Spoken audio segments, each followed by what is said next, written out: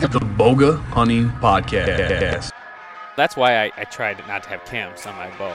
I don't have to deal with slippage or anything like that. You just put a new string on there, you're fine. What is Boga? But seriously, that's the dumbest thing I've ever seen. I am all about Just strap it to your pack. Really appreciate the fact that you're from Michigan and not Georgia. You don't want to be the next Mark Kenyon. No. I'm a shit show. that spot's taken. You can see how pathetic Jared's face is right now because that's how it looked. It was just like, is this good enough? Before we jump into this episode, we have to thank a few of our partners that help make this podcast possible. First up is First Lite. Great camo, fusion, cipher. You get to pick your option, or you can go that new ash gray color. They make fantastic merino. They make great stuff for elk hunting, great stuff for hunting down south, great stuff for deer hunting by us. So we rock it all year long. We love it. Check it out, firstlite.com. If you guys are in search of a new pack, then you guys have to check out the Seek Outside Short Tail. It's designed to cover three main uses, which are the western big game hunts, it's tree stand friendly, and it's great for backpacking long trails. And it can pack out close to 200 pounds. You could carry out a Jared.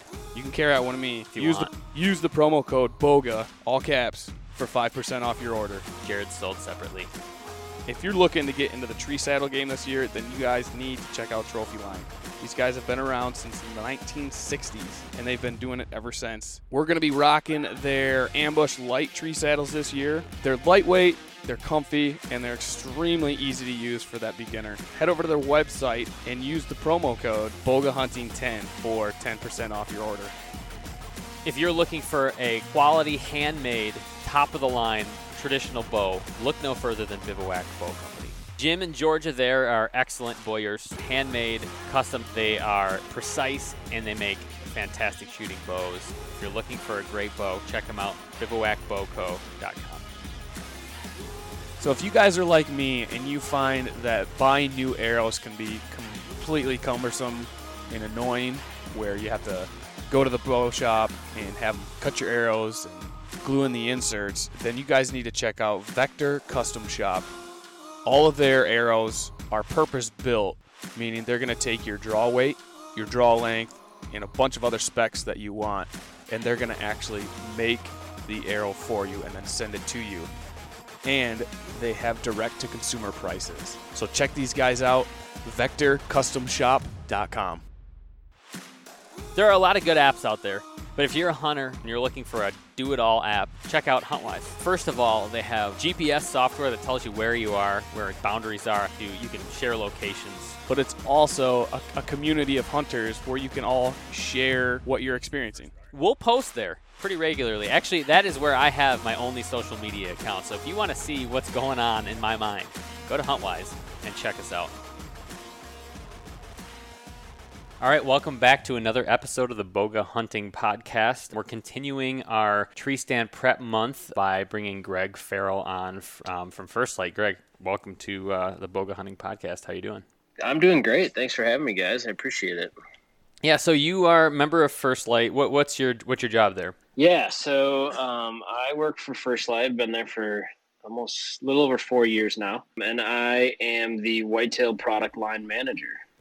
Seems like we got the right guy on the phone then, talking whitetail stand prep, and we got a white. Well, how did you end up the whitetail product line manager at First Lite? Yeah, good question. Being there for almost 4 years now, I came on fairly early in the big growth for us. So at the time I came on, we were still in single digits of employees. So everybody kind of wore a few hats. I was doing basically some marketing and sales stuff originally. And then being from the Midwest, obviously I cut my teeth in whitetail, and that was kind of always my thing. So from that point, I actually moved into the product department, doing more of the product design and some operations stuff. And then as we kind of began to expand our whitetail line, with me already being in the product development team, and that really being my passion, it made perfect sense. So I've gone through a few different job titles over the last few years, but that's where I landed and couldn't be happier. Well, and you went to school for clothing retail design, right? I mean, I'm sure of No, it. I did not. Believe it or not. No, I was a science major. I did bio and chem, so not doing anything I went to school for. Yeah, exactly. I'm in that boat right there with you. Yeah, same here. Yeah. So you were at biology. You were a teacher, right, for a little while? I was. Yep. That was my first kind of real job, if you will, out of college. But I was always coming from that like science and math, like very analytical. I was the guy that was always like buying gear and then cutting it apart and putting it back together and building my own stuff because I wasn't happy with what was out there. So even though I didn't go to school for that, that's, since I can remember, kind of always been in my blood of trying to figure out how to make stuff better, build stuff that wasn't out there for me to use for hunting. That's a handy guy to know. Mm-hmm. A tinkerer. You need a tinkerer. Were you a cool teacher? What grade did you teach? I taught high school, mostly juniors and seniors. Yuck. Those kids are the worst. Nope. I did pretty good. Did you? I taught a couple of AP classes and I coached too, so I had a pretty good relationship with the students through like coaching sports, and those upper level classes are typically a little bit easier to teach in terms of like classroom management and stuff like that. So interesting. Yeah. Were you, so you were cool? Like the kids thought you were the like coolest, of course. Yeah, of course. So you decided you're going to be a teacher, and one day you just thought, you know what? I'm going to go get into the clothing game with First Lite. Yeah, it's interesting. I was a First Lite fan and was wearing all the stuff in my own hunting pursuits, and I kind of stumbled upon some articles and through their website, and then eventually getting to know a few people, and really just like fell in love with their corporate culture. And it was like a work hard, play hard mentality, and one of those places where there's more hunting dogs in the office at any given day than people. Yeah, that's pretty cool. Yeah, and just applied for a job that I was at the time underqualified for and overambitious, and ended up somehow getting the job, and the rest is history. Yeah, that's pretty cool. So yeah, but in the meantime, you're building all this wealth of whitetail knowledge, right? So that's your bread and butter type of hunt, a good whitetail hunt. If like you could pick a hunt, would it be like a November, rut hunt? Would it be September elks? Like what's your go-to hunt? Yeah, 100% it's whitetails, and honestly, I'm the butt of a lot of the jokes at the office because I'm the guy that will give up a Western hunt any day of the week to go sit in a tree stand. Don't get me wrong, I love chasing elk in September and muleys in October, but if you're gonna force me to choose one, I'm gonna be in a tree stand all year long. So, Jared, would you be able to do that? Like, would you pick whitetail over like a elk hunt? I haven't been out west yet. I wanted to, so I'm guessing if I get my feet in the water, I'm gonna love it, and then I'm just gonna want to split it 50-50. But for right now, 50-50. For right now, it's whitetail, baby. There's whitetail all the time. You got any big whitetail plans for this year? No. Other than just spotting out some spots on public land around here. Possible Idaho elk, maybe. Or that West Virginia bear. Lots of good stuff coming. What's really important for your whitetail pursuits? Entry and exit strategy. That's a good point. Oh, yeah. Would you ever think about that? That's probably one of the first things you got to think about. Yeah. Especially when you're looking at your own land or even public land. Yeah. How are you going to get to the stand in a strategic way, not bumping any deer, not having them wind you, and then being able to exit that stand maybe in a different direction, again, without bumping deer. Yeah, that's why it's so important, right? Getting in and getting out, slipping out without being detected, or maybe just trying to reduce it. Because I feel like no matter what, you end up blowing a deer out at some point, no matter how careful you are. Yeah. So anyways, we've talked about this earlier in the month about entry and exit being pretty critical. So we found, especially, I think, Greg, and maybe you can agree, as we got older, as we hunted more, we started spending more time preparing for the entry and exit. When we first started hunting together, Jared, I literally took the same trail in, same trail out, just because it was a ready-made four-wheeler trail. That is the extent of the thinking that I put behind it. Have you, Greg, for you, as you're going, are you getting, more and more in tune with that, or have you always been kind of pretty thoughtful about entry and exit? No, I would say, I was very similar probably to you guys. I grew up learning to chase whitetails from my dad and my uncle. And they had a smaller, a 60-acre parcel of land that we hunted, and they kind of did that. It was like, we had our trails, and that's how you got in, that's how you got out, and that was essentially what I learned at a young age. And then as I moved away from the family land and went off to college and moved out of state for a while, and was primarily hunting public, that's when I really started to, similar to you guys, pay attention to my entry and my exit. Not only my own entry and exit, but especially on public, where the general populace was entering and exiting, Right. and how that affected, where deer were bedding, if they did get bumped, typically where they went, and, almost utilizing other people's pressure to my advantage as well. So Yep. it's kind of like a double-edged sword there. It's like I had to pay attention to my own, but I also had to kind of learn what everybody else was doing on those public parcels.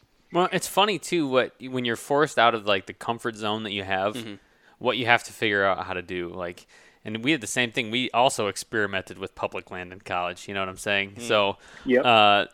like once we got out there, it was like, oh man, we have to figure out a totally new place where no one else went. And that kind of, as that grew, we got more and more excited about finding these harder to get spots. Or I was calling Jared yesterday. I found a new doe bedding area I was pretty excited about.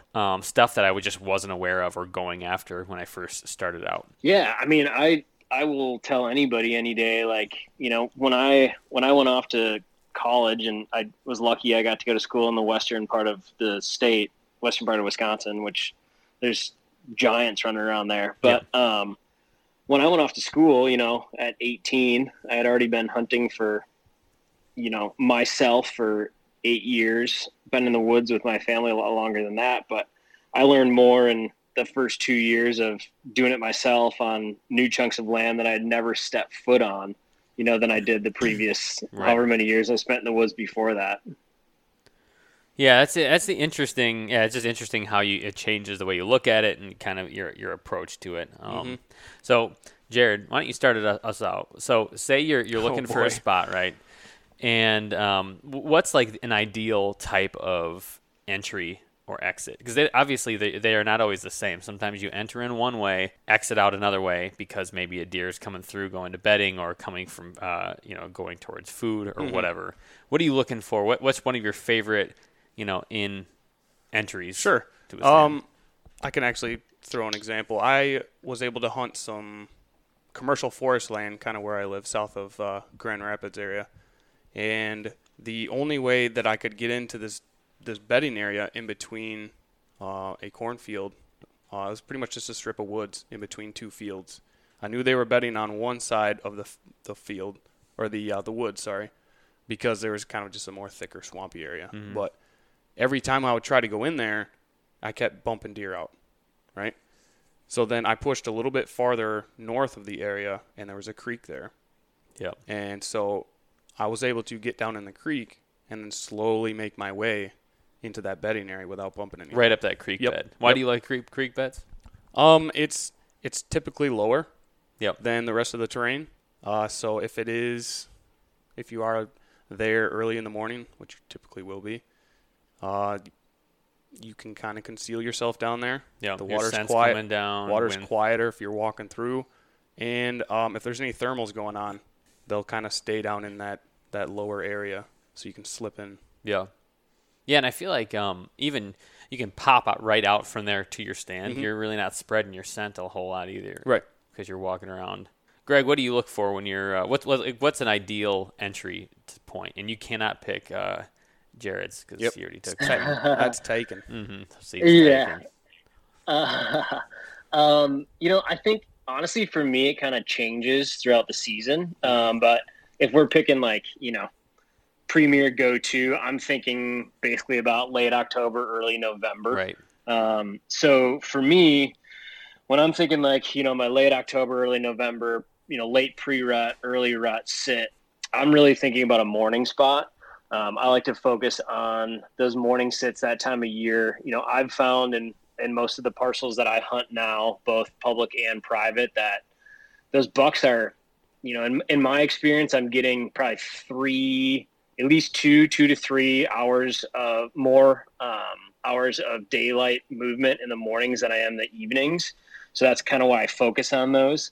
And the way I really break it down, and again, this is like, dependent on the parcel, but for me, I'm always looking at this giant map of, if there is ag, where is the ag? Because Right. I know, the ag's the end of the movement. So that's where they're spending. And when I say end of movement, I'm thinking like that's where they're spending their time when it's dark. And then I kind of work it back. So if I find the ag in this area, I know they're there during the dark. I know they're going to be coming from that. Hopefully the food that's on my property is kind of like their last place they eat before they go to bed. So if I have that, that's great. If not, I'm still coming back towards myself and thinking like, okay, from ag, then where's the doe bedding areas in there, knowing that the does are going to bed closer to food than the bucks. So, then move back, and that's my buck bedding area. And then once I've kind of established what that buck bedding area is, I'm looking for a way that I can get into the backside of that. So really the backside of that deer movement, hopefully through some type of area that is a non-deer area. So maybe it's a clear cut, maybe it's an ag field, maybe it's a pasture. Some sort of like dead zone. Exactly. Yeah, exactly. So get in there on that backside of buck bedding, nice and early. If it's low, to your point, something that I can use the thermals to my advantage, something that's quiet is great. I'm thinking about scent, I'm thinking about sound, I'm thinking about sight. And then, like I said, get in there on that backside of that buck bedding, knowing that, bucks are going to be coming back that way. And even if I don't see them before they bed, typically they're going to be moving the outskirts of that bedding during daylight hours when they do get up to relocate or when they do get up to scent check does. So that, if I can somehow come up with all of those things in, one spot, that's definitely going to be what I'm looking for. And then, kind of the last thing is hopefully if I can find that, I'm probably hanging 2 or 3 sets all around that so that regardless of the wind direction, I can still get into that area and not be limited if I can hunt it or not. Yeah. No, that's exactly right. Try to find a spot where you're not going to blow them up going in, even with scent. Like I'm just pulling up a spot here. I've got a spot I found off of ag that is a definite doe bedding area, right? And it's in a marshy, swampy pond that I usually can get a kayak down. And so my thought for this one is kayak is like a great way to sneak in. Super quiet. You're not laying down any scent. Usually it keeps other guys out because like not everybody is willing to grab a kayak and go hunt the backside of something. And it's super heavily, it's dense up until that point. So it's tough sledding getting through kayaking in, but I'm just showing Jared, it's a long kayak ride, but 45 minutes of a kayak if you're, hopping in the back of a bed area, a doe bedding area where bucks are going to be cruising through. I mean, that is an exciting spot. Bingo. So, I mean, it's all.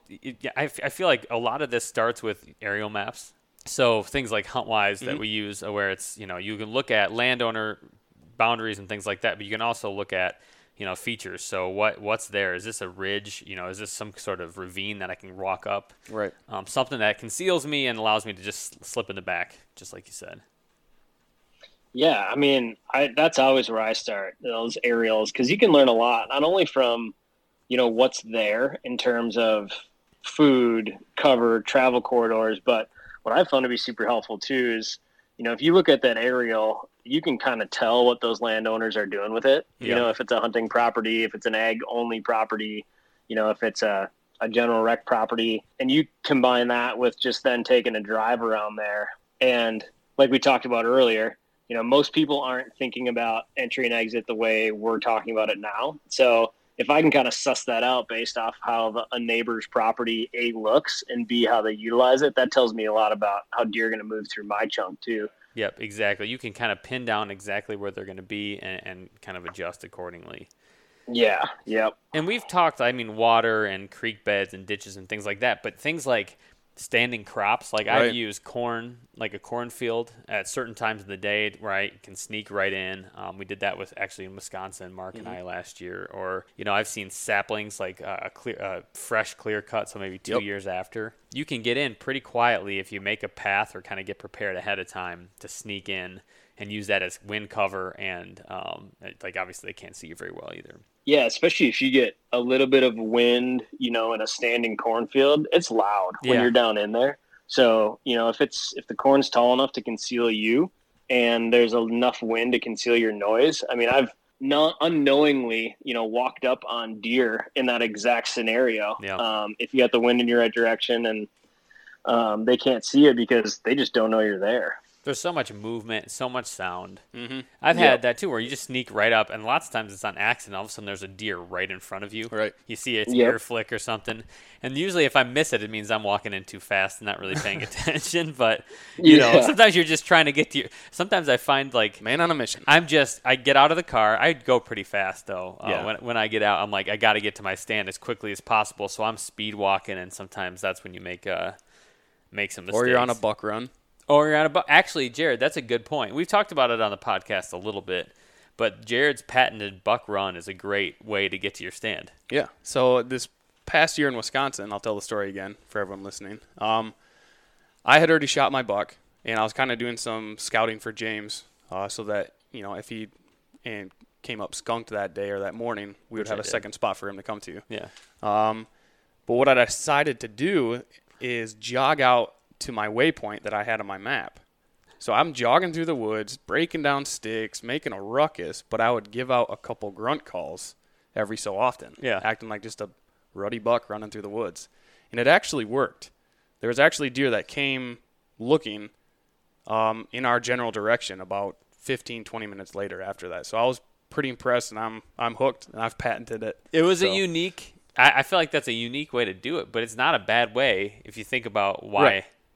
Why it is. Yep, and of course I would probably never do this during gun season. Right, you're getting shot. No, I'm gonna get shot. I'm doing this on a place that hopefully I know. It was bow season. Yeah, who's there, and I'm not gonna run into any other orange out there. Yeah. Well, there's sometimes you have to get creative, and creative goes definitely beyond just simply getting a kayak and taking it out. Although that's some more creative than a lot of guys. I mean, sometimes you do things like. I've been dropped off by a four-wheeler. Like the deer are used to seeing this four-wheeler come down these trails on these field edges or whatever. Mm-hmm. I'm just like, hey, Laura, drop me off quick. I'll hop out and then drive home and then pick me up at dark. She would clear the deer in the field. I can hop out and in and not have to worry about, they're just getting cleared out by the four-wheeler, not by the fact that I'm actually out there hunting. Yeah, and those little things, I've done, used a lot of those tricks too. Those little things go a long way. I've even utilized, I think it's kind of the same. Like you look at say a kayak or even a bike. Yeah. A deer reacts to you a lot differently, as you're moving past them, or next to them or whatever on an implement like that than they do if you're just walking. Yeah. Yep. So any of those little tricks, I've had, same as you guys, I've had buddies, drive their truck up to the base of the stand. Yep.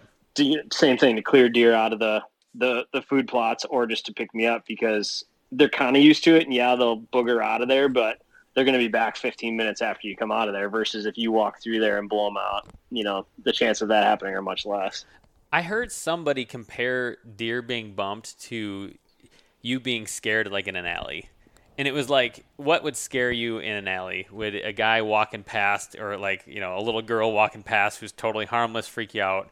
And the more ominous that person seemed, if they're, big and, got a gun or whatever, all of a sudden you're really freaked out and you'll never go down that alley again. And they said deer are the same way. You could bump them out.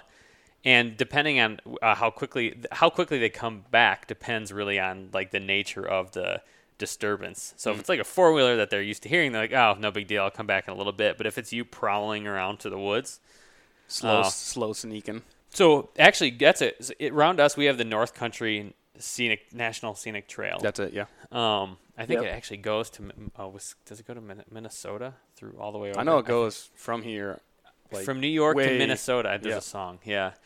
So what I've done in the past too is just. I've tried sneaking in, and I've seen deer bust out of there, trying to sneak up on them. But walking in on the person, the walker trail, I've had this too when we were at the Macatawa place. Oh, yeah. Yep. People walking down the trails, they'll wait. I mean, they're not going to keep walking. They'll watch you, but they'll let you walk right past, and they're so used to that kind of disturbance that it's not a big deal at all. Yeah, it's so funny how they get accustomed to those certain movements in certain places. I used to use that strategy quite a bit, even out west for mule deer, pretty close to where the office is. Obviously different scenario, but similar outcome. There's a lot of public hiking trails that Yep. you can utilize to access public hunting ground. And, same thing. It's like deer are so used to seeing people on those trails that you can almost walk right by them. Yeah. And I started accessing a lot of my ground that way versus trying to go in, right away and be hunting. Is like it's a little longer walk, but you can almost scout and find deer on the way in. Right. That could care less if you're there. Yeah, exactly. And it's really, it's not like deer are super smart in that they're like working all this out. Like that guy's not, they're just conditioned a certain way. Exactly. And so another great example is how you walk out. The way that you walk out and the sound that you make is hugely important. If you walk just like a guy in the normal cadence of a guy sneaking through the woods, it's very different than if you can stagger your steps like a four, Like heel toe. Yeah. So you sound like you've got four legs. I've seen that make a huge difference where you can get a lot closer and they'll put up with a lot of sound just because they kind of assume it's fine. It's another deer. It sounds just like it. Yeah, especially once it gets really dark. I got a buddy that I hunt with. The majority of my whitetail hunting I do with one of my buddies, and anytime we can, as long as, it's applicable to the wind direction and, whether we're a morning or an evening sit, X, Y, and Z, we'll try and meet up and walk out together. Yeah. And we'll walk real close to each other. Kind of, same idea. It's, that's two sets of human footprints versus just one. And we found that to be pretty successful in limiting the amount of deer we bump as well. Yeah, I'm used to that too. Like Jared always asked me to walk him out to his stand. I think he's just afraid of the dark. So I think you're just afraid of the dark. I don't know. Yeah. But I'm willing to do it. You know what? I'm a team player. I like bringing along the little girl so that the deer don't get bumped. They're like, look at that guy. He's got a recurve. He's just here. He's just here for show. That guy's not deadly. Yeah. No, what a good friend. Yeah. Whatever it takes. Whatever it takes. No, that's interesting. Another interesting way I've heard about people getting out quietly or doing it effectively was waiting for the sun to come up. Have you ever done that? Before I go out? Yeah. Have you ever just on purpose waited for the sun to come up? No, not on purpose. It reminds me of the turkey hunt this year where all of a sudden Jared's like, hey, dude, we slept in. I'm like, crap. We grabbed our stuff. I was out hunting in Crocs. Yeah, you were. That was a cold morning, man. My feet were cold, but I learned a valuable lesson. I bet we were out the door in 2 minutes. 2 minutes. Like, I was sleeping with most of my camo on. Yeah, that was a rough go. I remember just sitting down in the blind. I'm like, holy cow. There's a boga tip for you. If you're worried about sleeping in, just go to sleep with all your hunting clothes on. So if you do, you can hop up, get right back out. Or be responsible and set your alarm. I got, what the problem was? It was AM and PM. I had it like 5 or whatever AM. See, you wouldn't have that problem if you just switch your phone over to 24-hour clock. I know. You'll never get mixed up again. I did try that for a little while, but it takes me too long to figure out what time it is. You'll get the hang of it pretty quick. Okay. It's awesome. I'll try it again just so I don't have to have that issue of freezing my toes off. Pain retains. Okay, I got to ask you. Did you engage the 4-wheel drive on your Crocs since you were hunting in them? Well, put the strap down. Oh, I know the 4-wheel drive. So here's the thing: sporty mode. Sporty mode. Yeah, I did have the Crocs. These are a step up from the Crocs. I think they're Vivo Barefoot. They're Crocs, but they have they're Crocs. The Gucci Crocs. I could go for a jog in them, and I'd be fine. Yeah, you could. So these are all-purpose, all-terrain, fully engaged, full torque Crocs. You were slipping a couple times going up that hill, though. I did. Those are the old versions, though. I didn't have my new red ones yet. I know you didn't.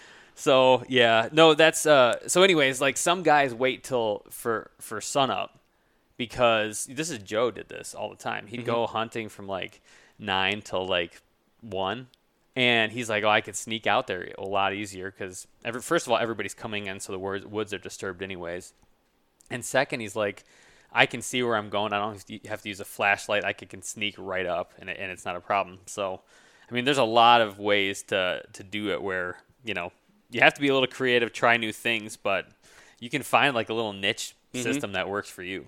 Yeah, and I think so much of that is dependent on. Are you hunting a public parcel that's got a ton of pressure? Yeah. Is it your own private chunk where you can control the pressure and you really know where deer are feeding, where they're bedding, what travel routes they're using? I think all that, there's not a silver bullet solution, right? You got to take kind of all these things into account. Yeah. Well, and that's huge. I mean, even if you head out and you have to be a little, you have to be flexible because something might change. I try to like prepare for that and bring a bunch of stuff when I'm heading out. So like I'll have hip boots, with me.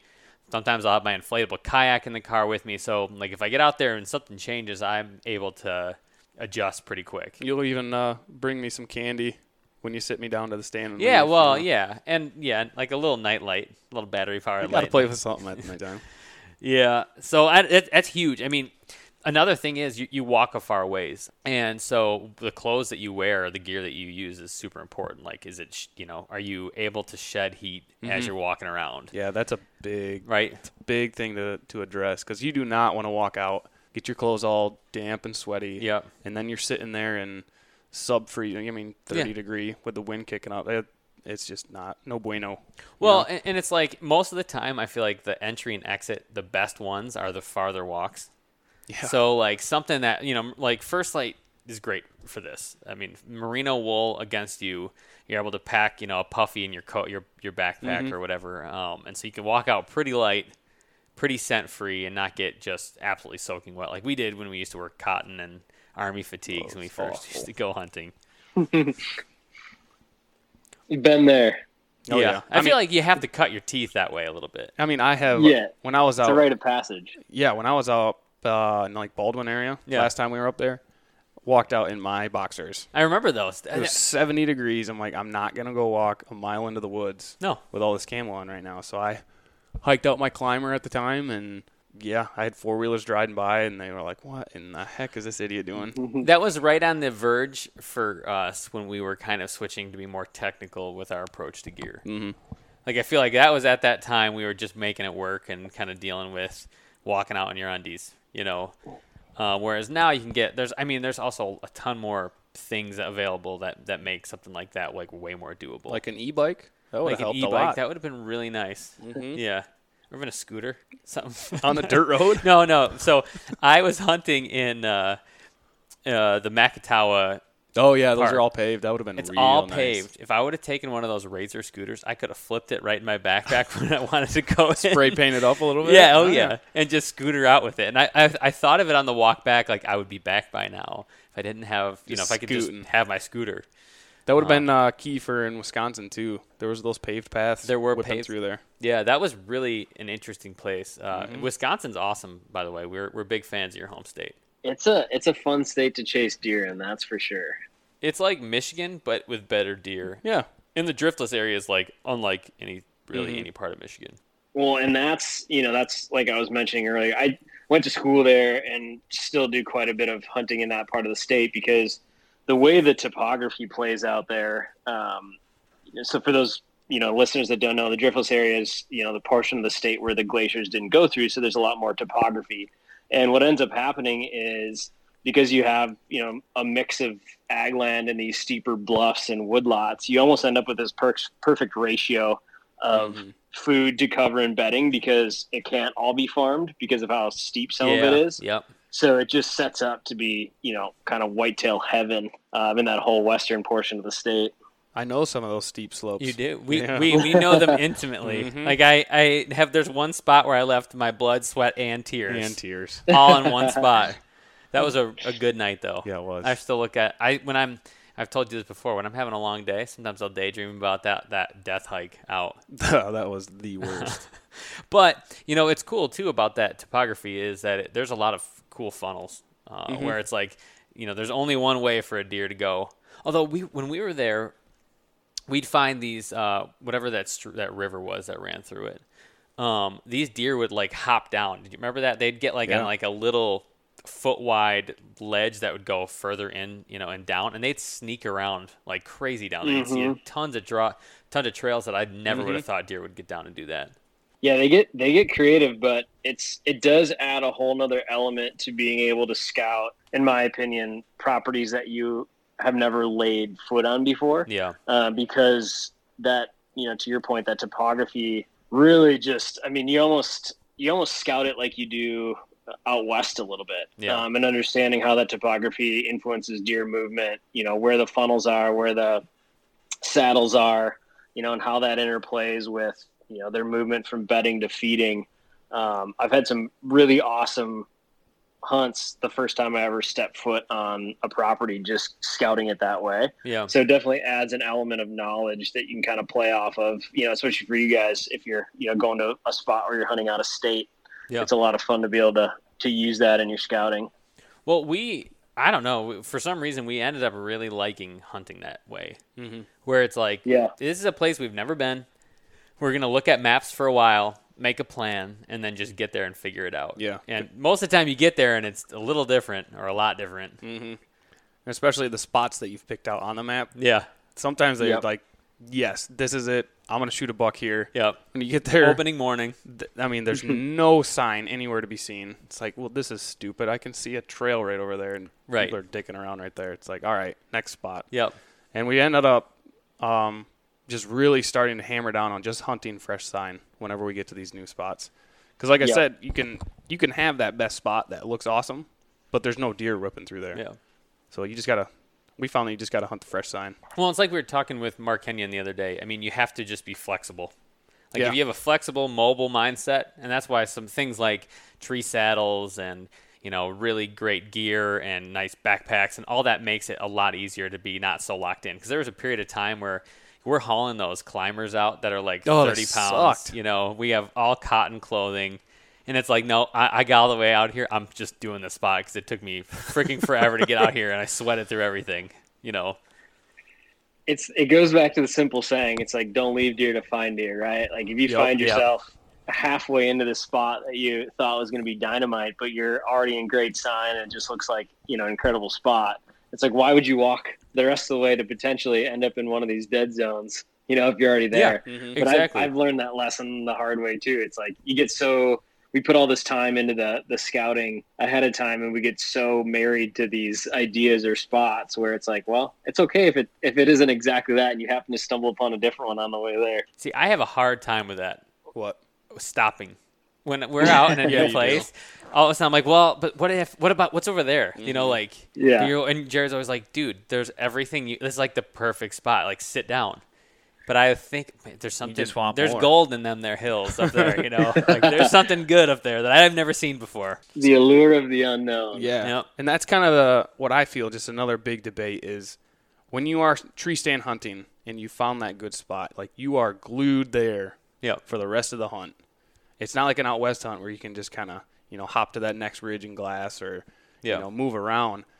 And I feel like when you stumble upon fresh sign, you've got a higher percentage chance of killing an animal at that spot. Yeah. If you moved into another spot, I mean, it brings it back down to 50-50. Yeah. You either could see a deer or there's going to be no sign there. Right. You know what I mean?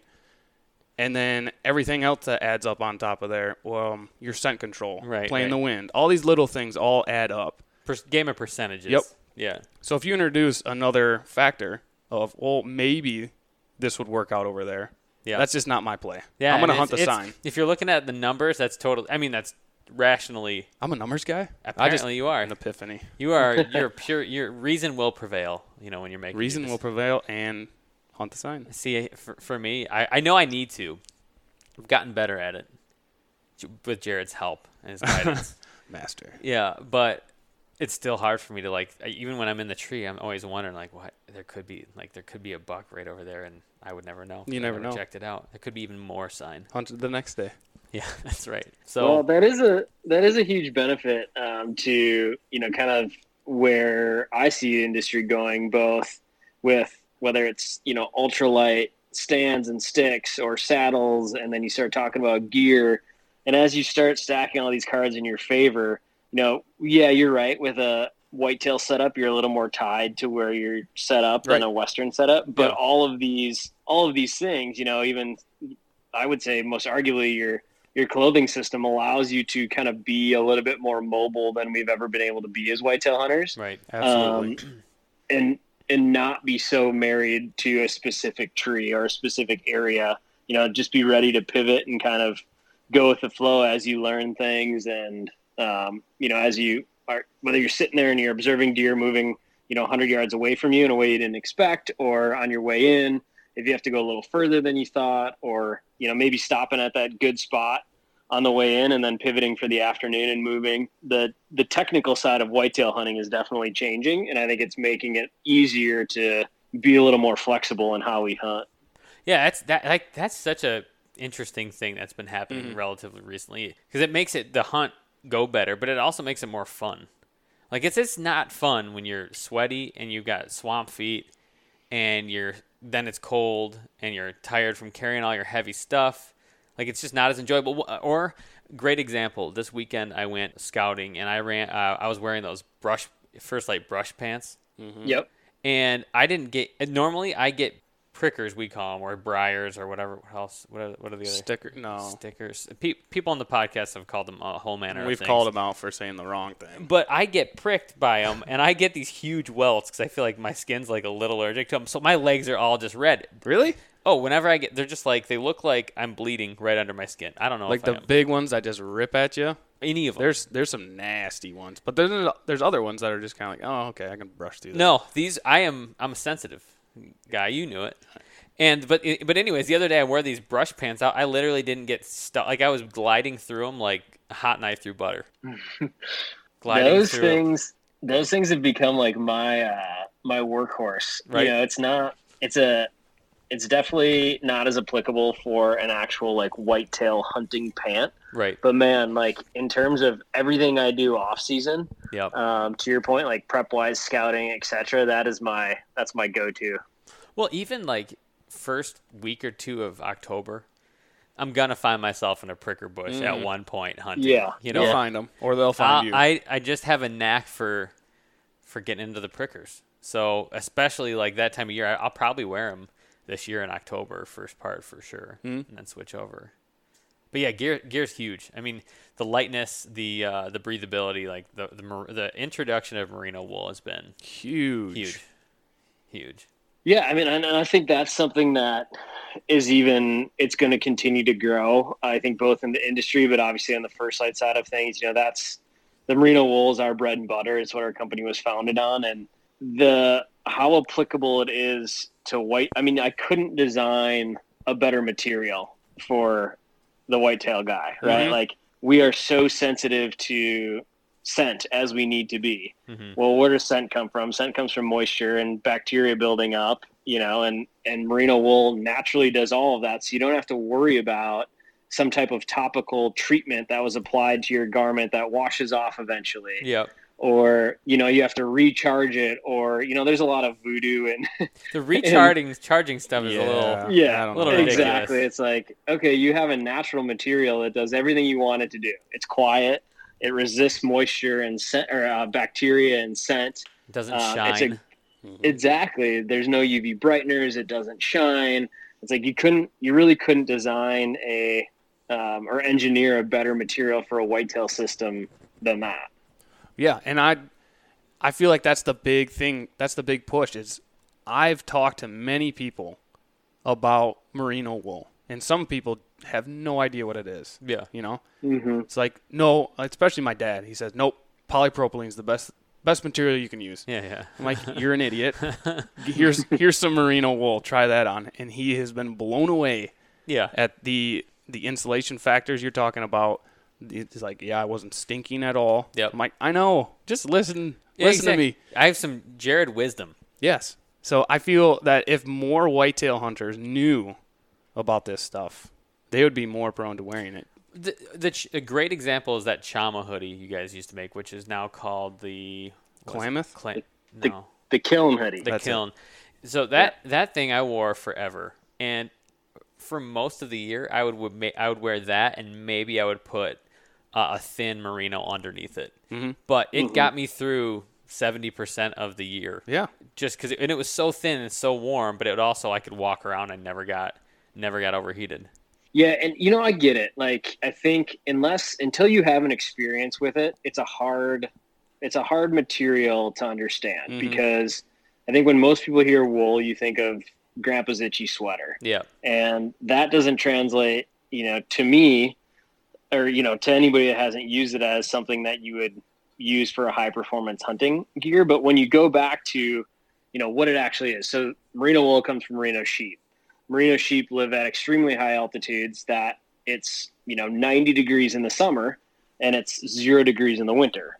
Yep. So the animal that this textile comes from, the material itself is really designed to work across those whole, that whole spectrum of temperatures. And when you explain this to somebody, like, yeah, right. Like, how is something going to keep me cool when I'm too hot, and then also keep me warm when I'm too cold? Mm-hmm. It's magical fabric. Mm-hmm. Yeah, exactly. That's what it sounds like, right? But until you actually use it and you start experiencing that, like, you're saying your dad did, that's when the light bulb really goes off for people. And that's when, that's when you can start having those conversations and then talking about, okay, well, where else is this applicable in my system? How else can I be using this material, in terms of layering pieces? Yeah, exactly. Socks, underwear, long gyms. And you don't need to wash it. Like, you can do a whole week in it and you really not have any smell. Yeah. I feel like the merino sheep or merino wool to the hunting world is the same thing that a pig is to people that like to eat. Because, like, out of a pig, you get bacon, you get ribs, you get all these pork chops. Like, this one magical animal can do all these amazing things. All you have to do is feed it apples, and all this good stuff comes out. Except if you're Jewish. Yeah, exactly. Then it won't play. Can't eat that. But merino wool is the same way. I feel like, it'll keep you warm when it's cold and keep you cold when it's warm, It seems too good to be true, but it's true. It is. We used to do this. We had a sales rep back when we had sales reps when I first started, and he had, it's kind of disgusting, but he had this whole, like, his pitch on merino was when he was doing these sales presentations, he would pass around a pair of boxers, that, hey, check this out, this is merino wool. And then after everybody proceeded to handle these things and whatever, he would tell people that he wore them on his trip there, and they didn't smell. They didn't even That's know a bold it. move. Yeah, exactly. But I think art of the deal. The message there, yeah, exactly. The message there is true. It's like once you experience it, whether it's as a base layer T-shirt or a pair of boxers, or and you notice those performance features. That's when people really get fired up about it. And I agree with you guys. It's such a game changer for my system and how I hunt whitetails compared to what I used to wear. Exactly. And going back to the entry exit, you're walking a long ways. You're going to get wet. You're going to get, whatever, go through some crappy stuff. Just having the right gear is huge. And to be able, a big part is to be able to just have breathable clothes. This year, though, I will say when it comes to gear, I'm adding hip boots. Are you? Yeah. I've been going knee boots forever. But I want to do hip. I'm adding them. I can throw it right in my hip waders? Like hip waders. So they go right up to your crotchal region. Mm. And I feel like there's been some spots where I would have just gone right through if I had those. So you're ready to get up to water, so it's just tickling. Barely lapping at it. Yeah, exactly. All right. I don't know. I feel like they're a lot lighter than the whole waders, like any waders that are reasonably priced that you can find now. Yeah. And they weren't that expensive. I don't know. It's just a try. They do need to make some good, like, bow hunting style waders, something that's like pretty lightweight, that folds up well, that you can use to get into your stand. That would be nice.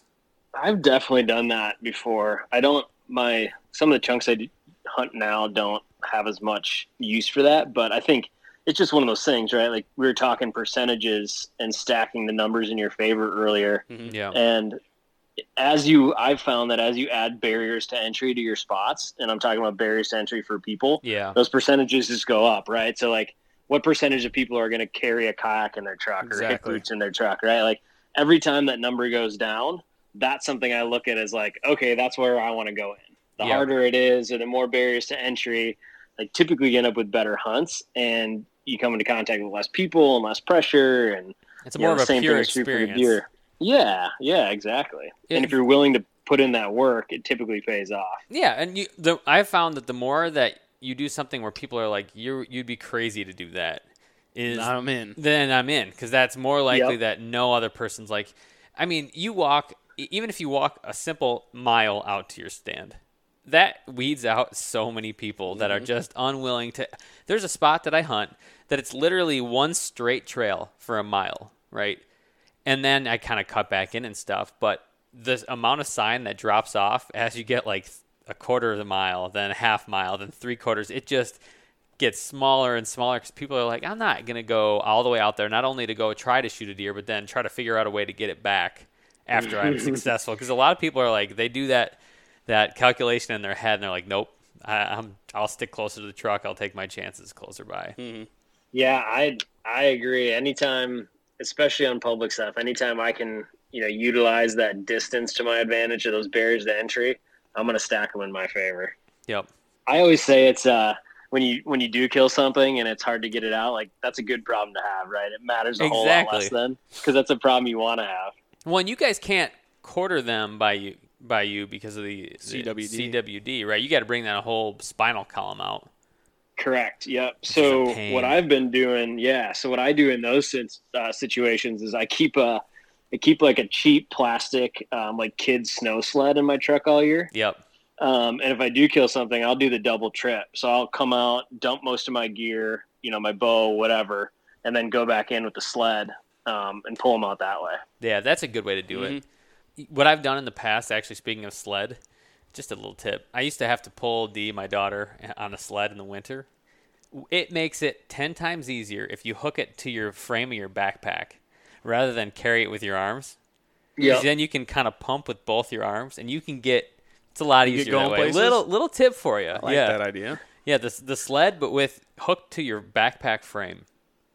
Hot sled tip coming at you fast. So, so can we do that here? Do we have to take the spine out here? In some core areas, I think you just have to get it tested. Yeah, some counties require it. Yep. We got some messages about that because there's a video of you carrying out your other buck from this year, and somebody's like, well, hey, you need the spine for the... So, yeah, people keep us honest, that's for sure. All right, so, Greg, I mean, we're coming up on time, but before we go, I want to hear about what your plans are for 2020. Like, you got big hunts coming up. What does that year look like for you? Yeah, this is it's a pretty big whitetail year for myself and the company. On the company side of things, I can't say too much and keep my job, but I will say stay tuned. There's some...